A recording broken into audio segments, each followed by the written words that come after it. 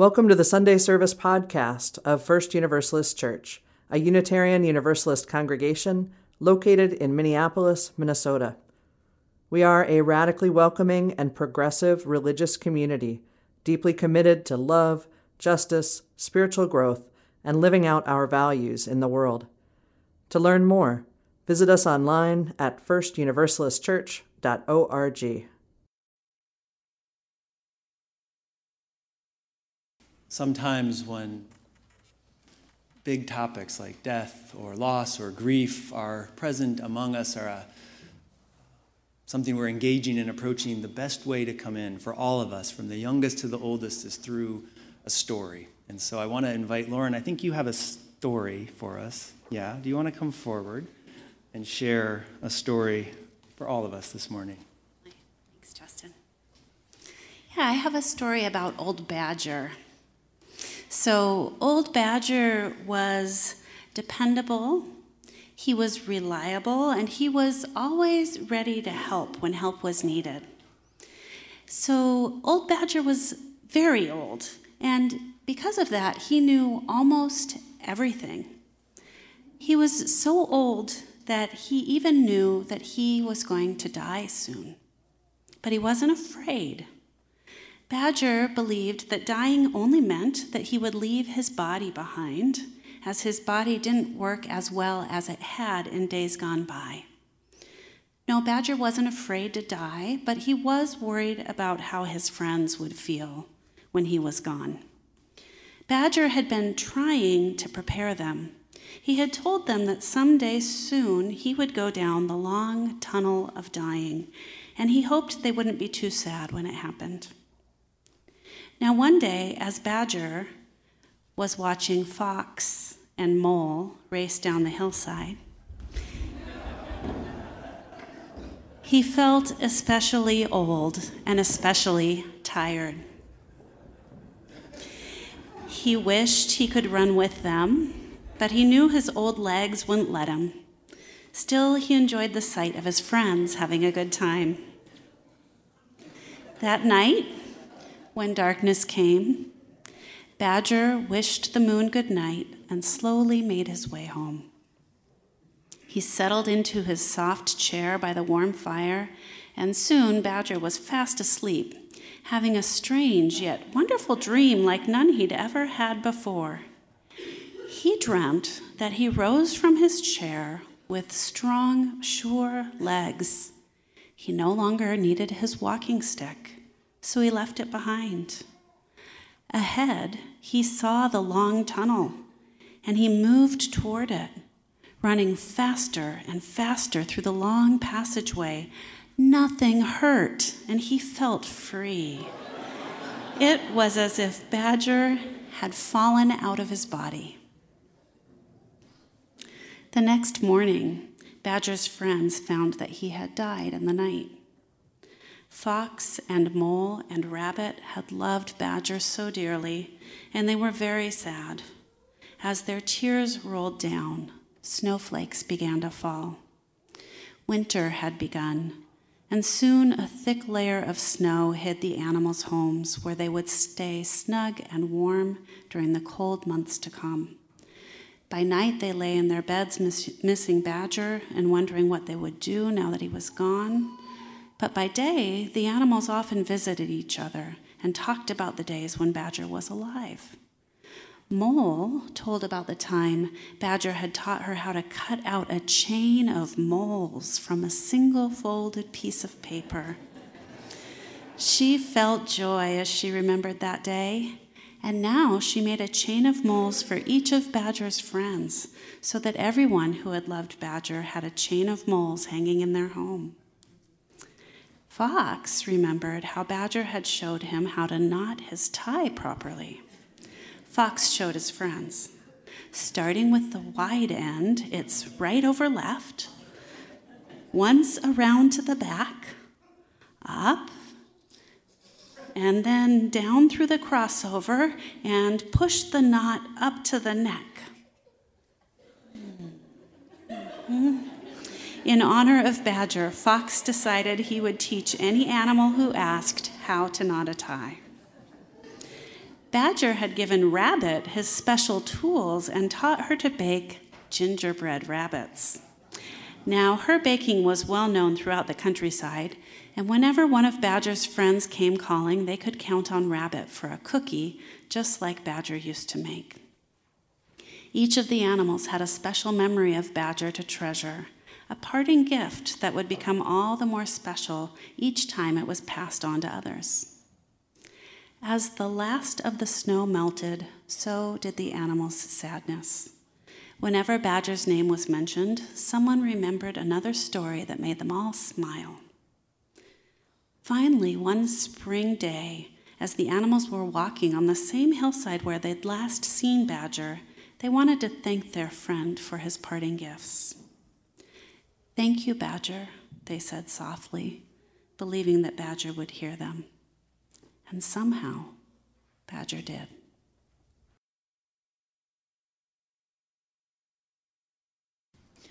My Mother's Belly by Sonia Renee Taylor. The bread of her waist, a loaf we would knead with 8-year-old palms sweaty from play. My brother and I marveled at the ridges and grooves, how they would summit at her navel, how her belly looked like a walnut, how we were once seeds that resided inside. We giggled whenever she would recline on the couch, lift her shirt, unbutton her pants, let her belly spread like cake batter in a pan. It was as much a treat as licking the sweet from electric mixers on birthdays. The undulating of my mother's belly was not a shame she hid from her children. She knew we came from this, seemed grateful. Her belly was a gift we kept passing between us. It was both hers of her body and ours for having made it new, different. Her belly was an altar of flesh built in remembrance of us, by us. What remains of my mother's belly resides in a container of ashes I keep in a closet. Every once and again, I open the box, sift through the fine crystals with palms that were once 8. Feel the grooves and ridges that do not summit now, but rill through fingers. Granules that are so much more salt than sweet today. And yet, still I marvel at her once body. Even in this form, say, I came from this.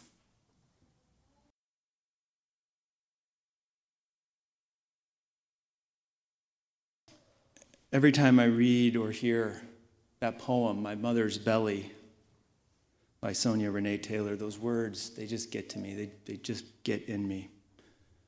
In a culture full of body hating and body shaming, she doesn't diminish or dismiss or denigrate her mother's body or her mother's beautiful belly. And she's clear that her mother loved her body as well. It was not a shame that she hid from her children. In fact, when Sonia talks about her mother's body, she uses sacred religious language. Her belly was an altar of flesh, an altar built in remembrance of us, by us. As the poet runs her hands through the remains of her mother's cremated body, she says with reverence and grief, even in this form, I come from this.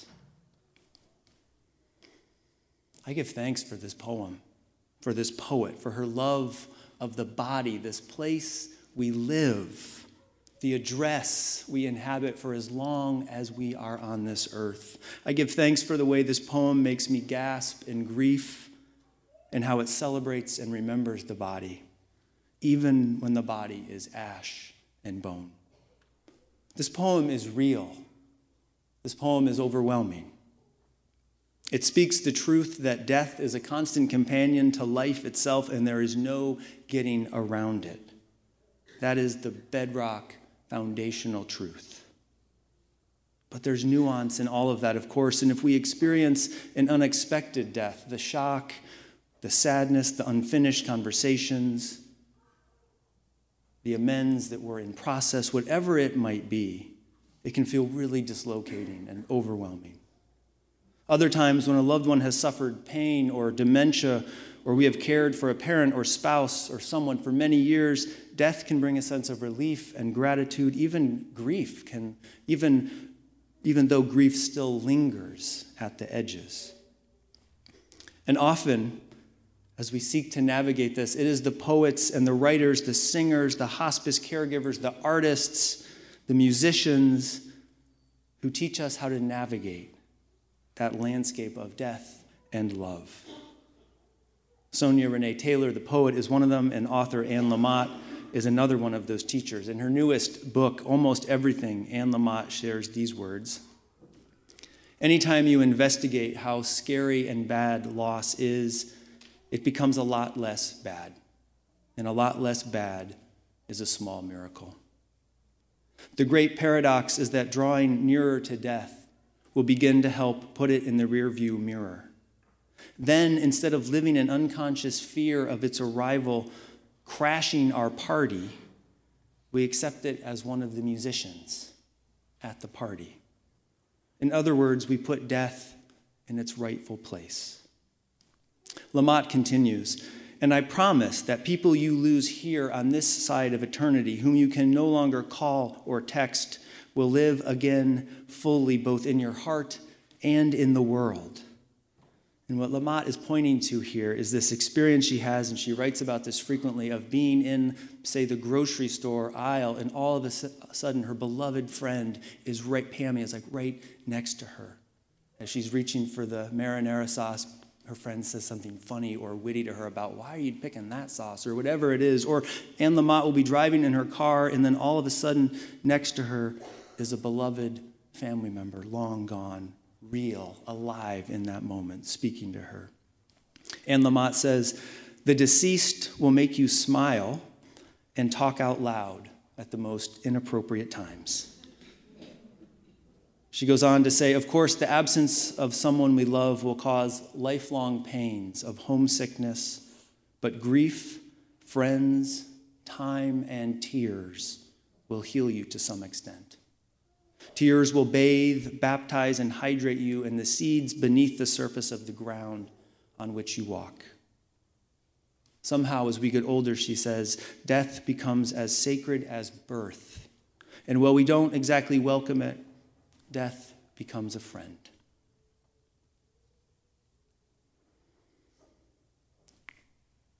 Recognizing the impermanence of our lives means we hold the truth that death is part of that experience, the nature of things. It is not something wrong or broken or foreign or something to be denied or pushed away.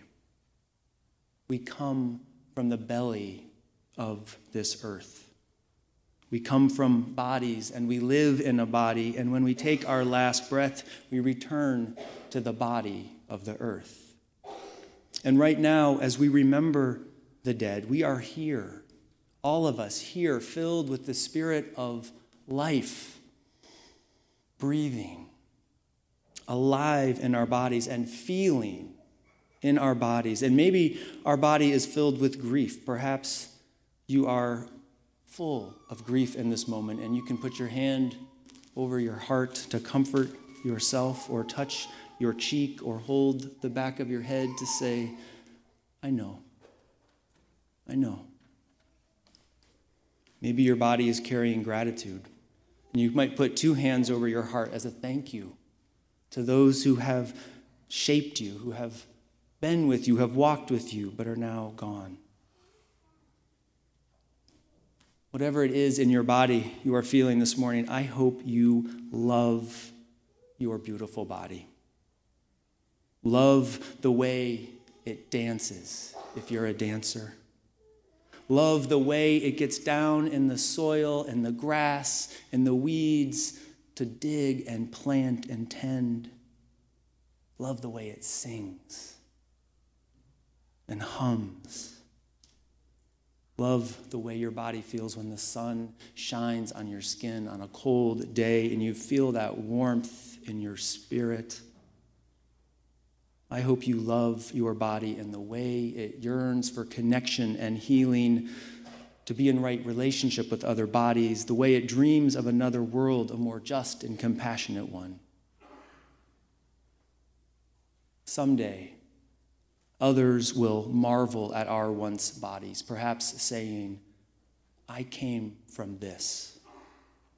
But right now, as you feel the heaviness perhaps of grief, or the lightness of gratitude, or the warmth of love, whatever it is you're feeling, that means you are alive. You are alive. Those feelings indicate you are among the family of things here, alive in this world. The story of your life still unfolding. We are here, alive, able to hold hands, able to say, I love you, able to make a gesture of kindness, able to work for justice. And the deceased can and will shape the unfolding of our lives. The deceased can and will invite us to be brave, to take risks, to love the hell out of this world, and to build beloved community. The deceased are alive in you, in your body. Amen.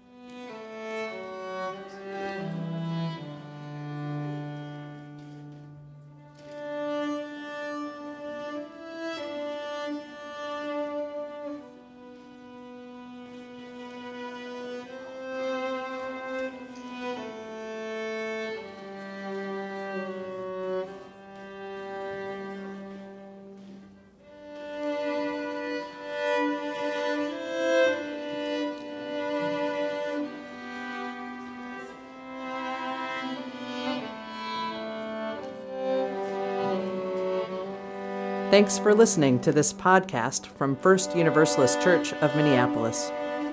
We're a faith community committed to racial justice, and together we give, receive, and grow in the Universalist spirit of love and hope.